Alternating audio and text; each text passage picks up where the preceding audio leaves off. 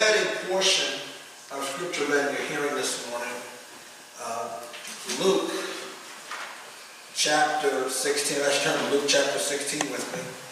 And our lesson will be coming entirely out of Luke this morning. Luke chapter 16, verses 19 through 31. Now, before let's look here. It says, Luke 16, beginning at verse 19. There was a certain rich man who was clothed in purple and fine linen and fared sumptuously every day. And there was a certain beggar named Lazarus, which was laid at his gate full of sores, and desiring to be fed with the crumbs which fell from the rich man's table. Moreover, the dogs came and licked his sores. Verse 22, and it came to pass that the beggar died and was carried by the angels into Abraham's bosom. The rich man also died and was buried. And in hell he lifted up his eyes, being in torment, and seeth Abraham afar off, and Lazarus in his bosom. And he cried and said, Father Abraham, have mercy on me, and send Lazarus. And send Lazarus that he may dip the tip of his finger in water and cool my tongue, for I am tormented in this flame. But Abraham said, Son, remember that thou in thy lifetime receivest thy good things, and likewise Lazarus evil things. But now he is comforted, and thou art tormented. And besides all this between us and you, there is a great gulf fixed, so that they which will pass from hence to you cannot, neither can they pass to us that would come from thence. Verse 27. Then he said, I pray thee therefore, Father, that thou wouldest send him to my father's house. For I have 5 brethren, that he may testify unto them, lest they also come into this place of torment. Abraham said unto him, They have Moses and the prophets, let them hear them. And he said, Nay, Father Abraham, but if one went unto them from the dead, they will repent.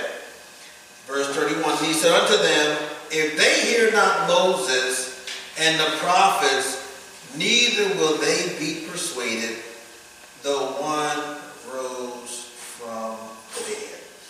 I'd like to use for a thought this morning a glimpse into a place called hell. Listen to the Lord. Father God, we thank you. Father God, for the songs that have been sung, the word of God must go forth, Lord. Father God, we come asking as always, Father God, that you would search us, remove anything that should not be, Heavenly Father. Father God, we come confessing that we all have fallen short by word, by thought, or by deed. We thank you and rejoice in the fact that you have more forgiveness in you than we have sin in us, Heavenly Father. So, Heavenly Father, we come asking that you would unstop our ears, so we're able to hear the revealed word of God, that you would soften our hearts to give us an obedient spirit and to open our minds, so we're able to process that revealed word, Father God, and apply it to our lives. Father God, I pray that you would search me, Lord, with anything within me that should not be, Lord. I come confessing that I have fallen short by word, by thought, and by deed, rejoicing and shouting hallelujah, that you have more forgiveness in you than I have sinned in me, Heavenly Father. I pray that you would lead me down into your strength of knowledge and wisdom. Allow me to get in heavenly realm just one more time and boldly proclaim what thus does say the Lord. Just come pray that you have your way right now, Father, Heavenly Father, everything that we say and do. I can pray in the words of my mouth and the meditation of my heart be acceptable in your sight, O Lord, my strength, and our Redeemer church say amen. Amen. A glimpse of a place called hell. You know, it's fascinating to me that many believers will readily, and not just believers, we can talk about Christian folks and folks just in general in the world, they will all certainly embrace the realities of heaven, but when it comes to hell, they struggle. Now, if we say that the Word of God is true, which it is, then if we accept heaven, then we must accept the realities of hell. Amen. This passage before us this morning tells us about a place called hell. Amen. Now, I know that the very idea of hell is mocked and ridiculed by many in our modern world. However, I still believe the Bible is clear in its teaching that there is a place called hell. Even though the Bible has much to say about hell, the doctrine is still ridiculed by many today. The idea of hell is usually attacked along 3 lines of thought. And one of those lines is you have rationalism, which says, the rationalist says, there is no God, therefore there can be no hell. Charles Darwin said, this referring to hell, that hell is a damnable doctrine. But I say, let God be true and every man a liar. Then you have ridicule. Those who ridicule the doctrine of hell say, there may be a God, but it is silly to speculate about millions of disembodied spirits frying in a lake of fire somewhere. Or this is the 21st century wake up. Robert Ingersoll, a famous atheist of the early part of the 21st century, said, the idea of hell was born of revenge and brutality on the one side and cowardice on the other. I have no respect for any man who preaches it. I dislike the doctrine. I hate it. I despise it. I defy this doctrine. But I say, let God be true and every man a liar. Then we have religion.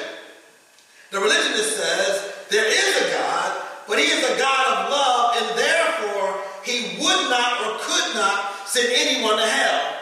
This is the position, understand me, this is the position of all the cults and of the liberals.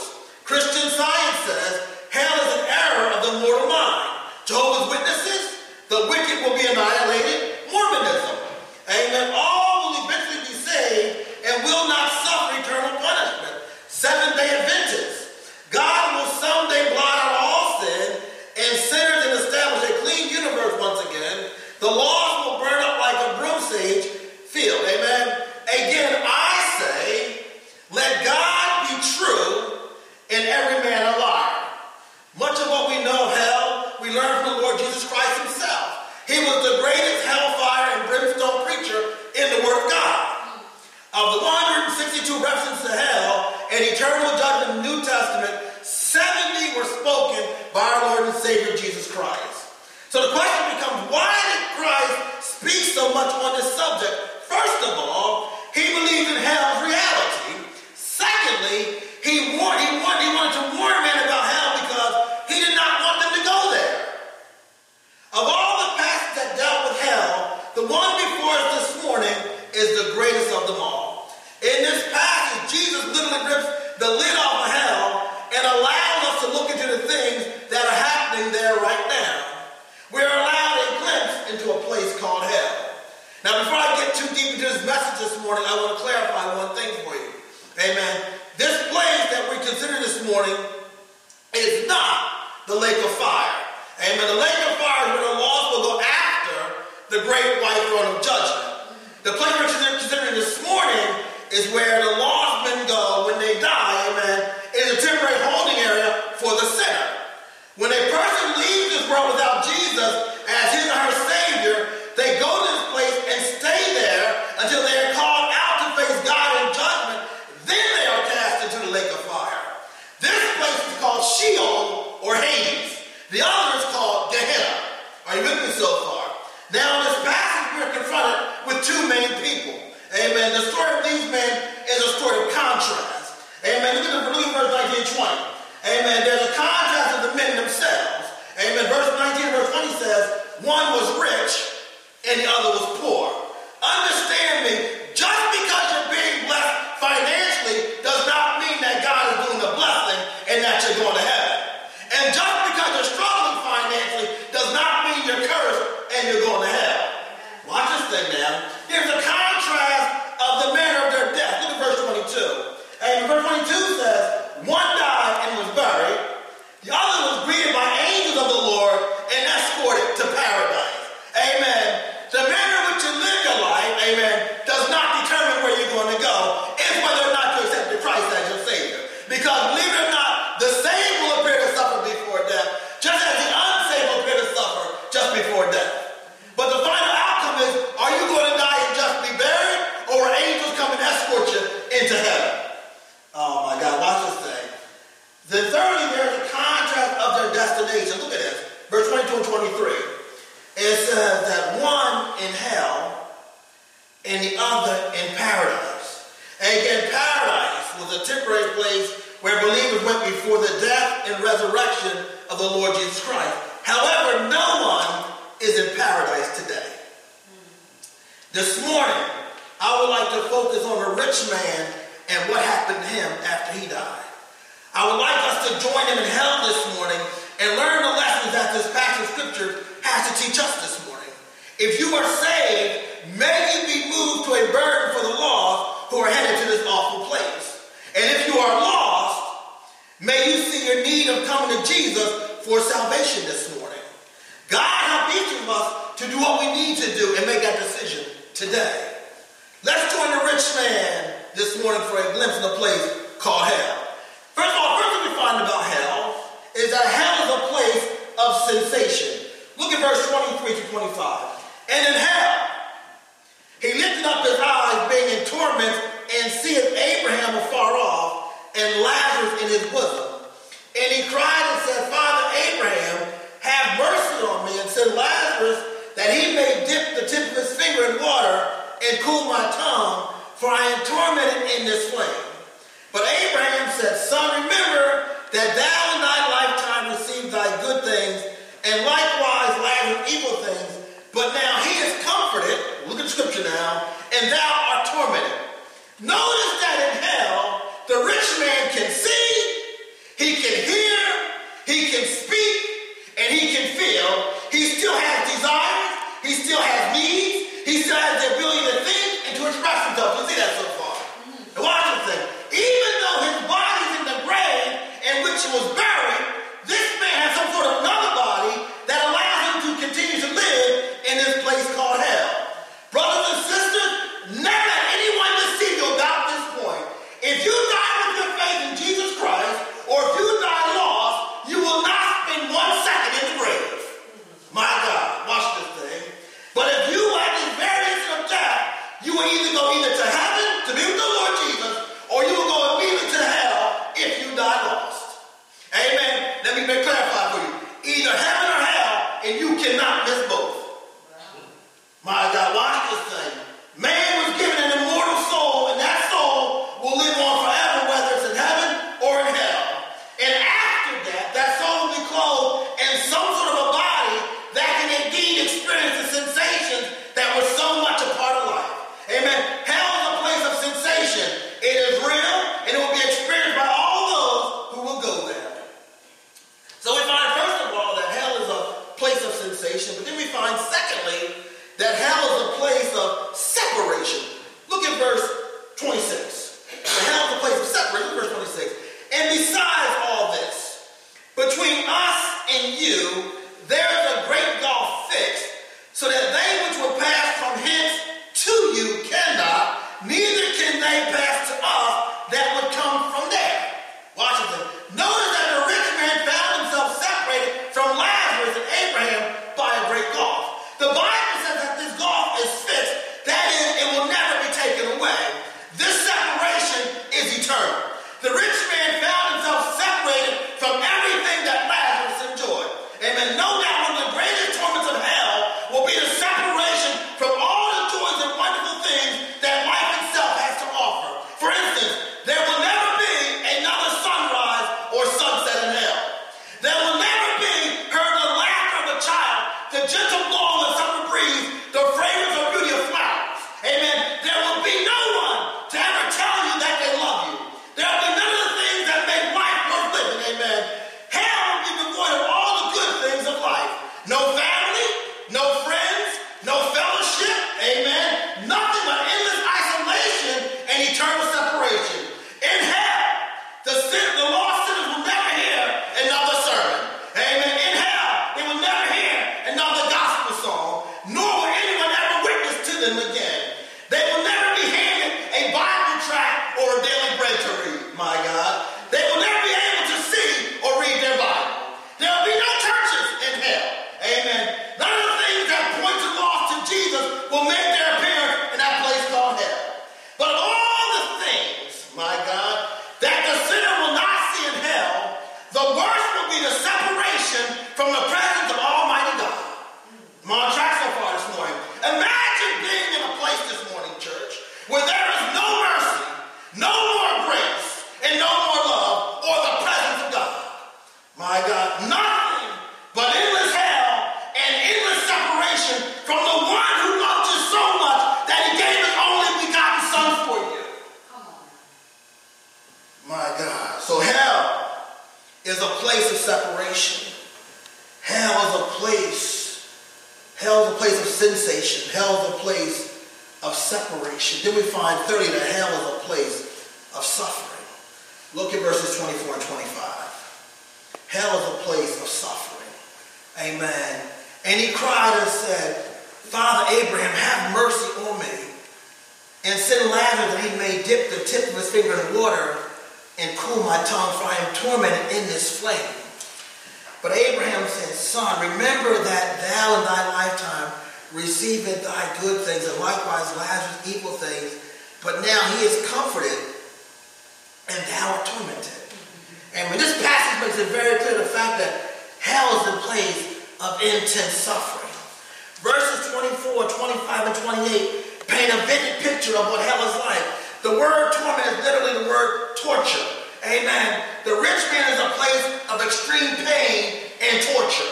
The verb torment in verse 24 is in the present tense. Amen. This reminds us that the torment of hell, it doesn't cease. Amen. Amen. Man does not simply burn up, as some of the cults teach, but he endures the pain and torment of hell eternally. If this was the only place the Bible speaks of hell as a place of suffering, we might be able to write it off as just a mere story in the Bible. But because the Bible speaks of hell in so many different places, this story has got to be true. Amen. I'll give you a few passages this morning.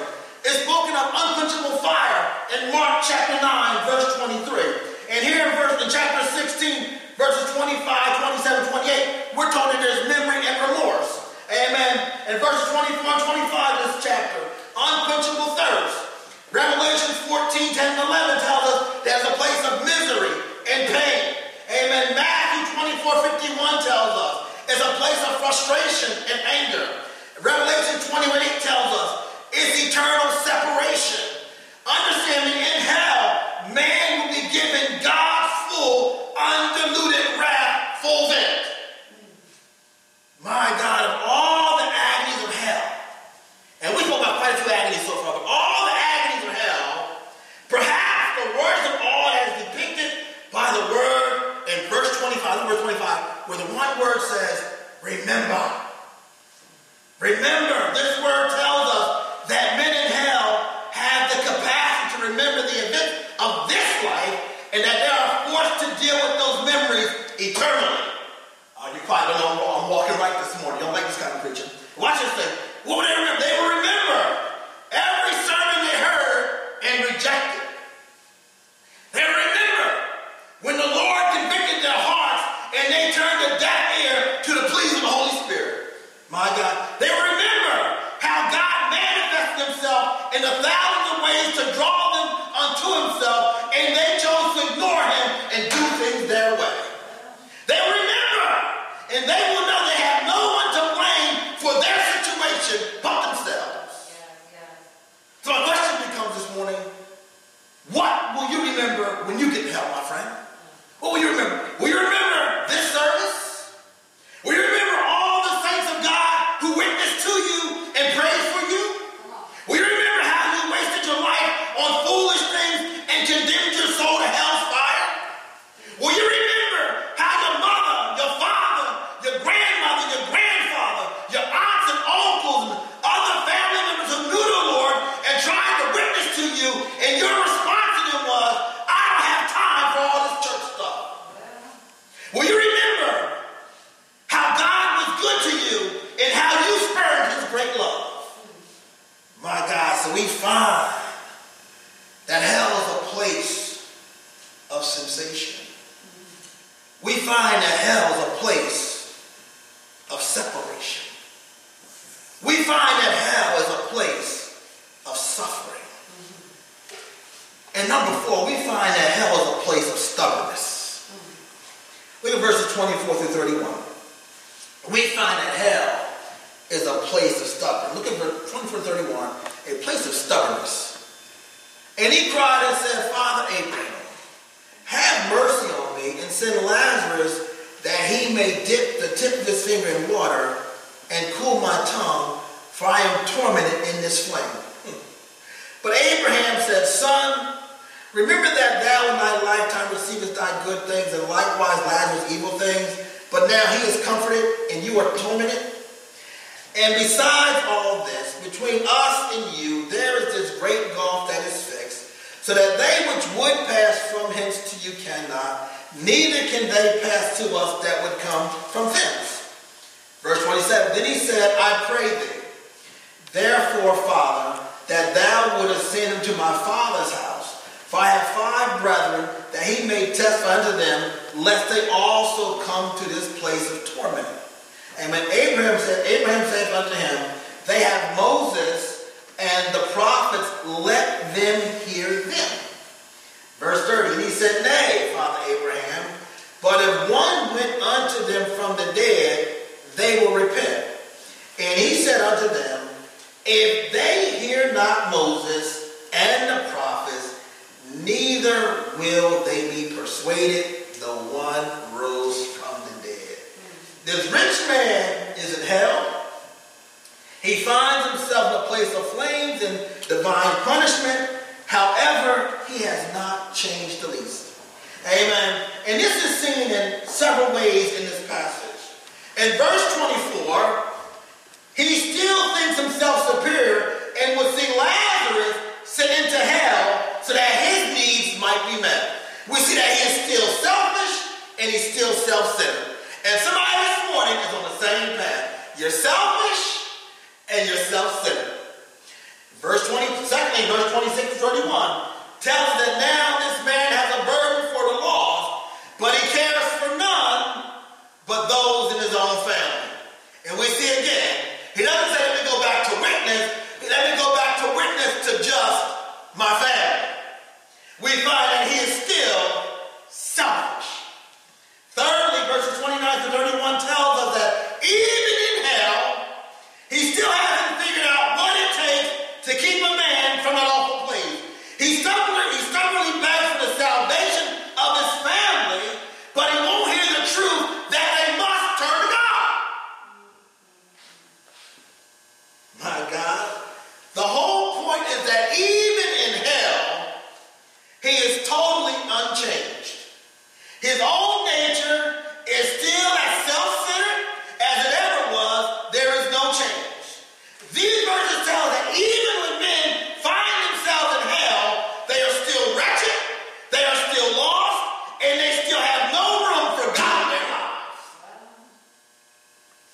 My God. Some people believe that there will be a second chance after death. They believe that men will repent in the flames of hell, and when they have paid for their sins, they will be released and taken to heaven. However, this passage does not show the rich man even uttering so much as one syllable of repentance did. Amen. He never begs for mercy. He never cries out for salvation. He shows no change of heart or mind whatsoever. So you say, what's the point? Men in hell are as lost now as they were when they were here. They do not change, and they do not get a second chance at salvation. When their lives here end, their last chance has ever passed them by. Church, don't let this happen to you. If you have never been saved by the grace of God, and understand me, the church has never saved no one. Don't say I go to so long. The church has never saved anyone. Only Jesus Christ can save us all from hell. Amen. Amen. My God. If you have never been saved by the grace of God, you need to take that sincere step today. Do not hold on to the foolish idea that there will be hope after death. Don't make that foolish statement on your way to hell. I thought I had more time to get myself together. My God. That's probably one of the greatest phrases on folks on hell right now.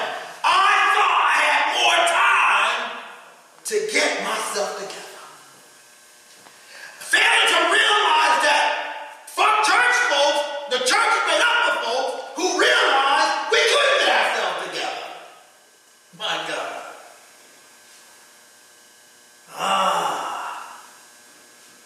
Do not hold on to the foolish idea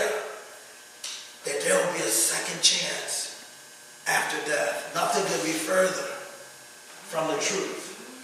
If you die without Jesus, there is nothing waiting on you but the flames of hell.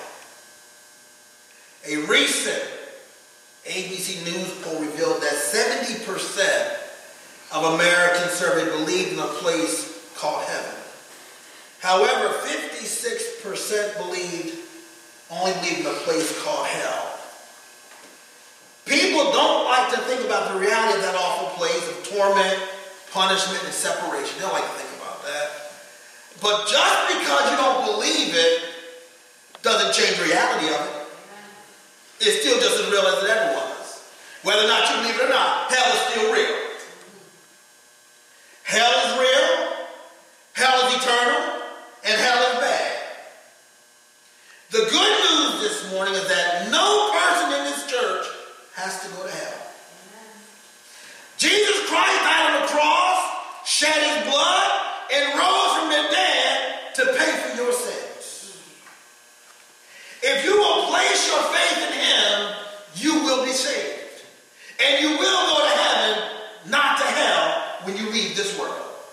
And in fact, I'll give you a news flash this morning, and this is free. Hell was never even created for you. Because Matthew 25, verse 41 tells us, then shall he say unto them on the left hand, depart from me, ye cursed, into everlasting fire, prepared for the devil and his angels. Therefore, if you choose to go to hell, instead of coming to Jesus, you choose to go to a place where you're not even wanted. I'm on track this morning. I know it's tight, but it's right. So if you choose to go to hell, you're choosing to go to a place you weren't even wanted. Amen. You will go to hell as an uninvited intruder. My God, my friends and my family, I beg you, please don't be like the rich man. Come to Jesus and truly be saved today. Amen. Understand me. It's not about how you feel. It's about how you live your life. The rich man had it going on externally, didn't he? Had all the fine things in life. But his money could not buy him one day into heaven. Lazarus, who suffered on this side, but he knew who his Redeemer was. So when the time came for his eyes to close on this side, he was escorted by angels with his eyes open on the other side into paradise. Yes, yes. So my question this morning is, when your eyes close here, will you be buried and your story ends there? One was buried and now you're in hell. Or would it be more written to your story that, yes, you closed your eyes here, oh, but thank God when you opened your eyes, you were escorted by angels into heaven. I couldn't think of a better escort to welcome me into the heavenly gates. My God.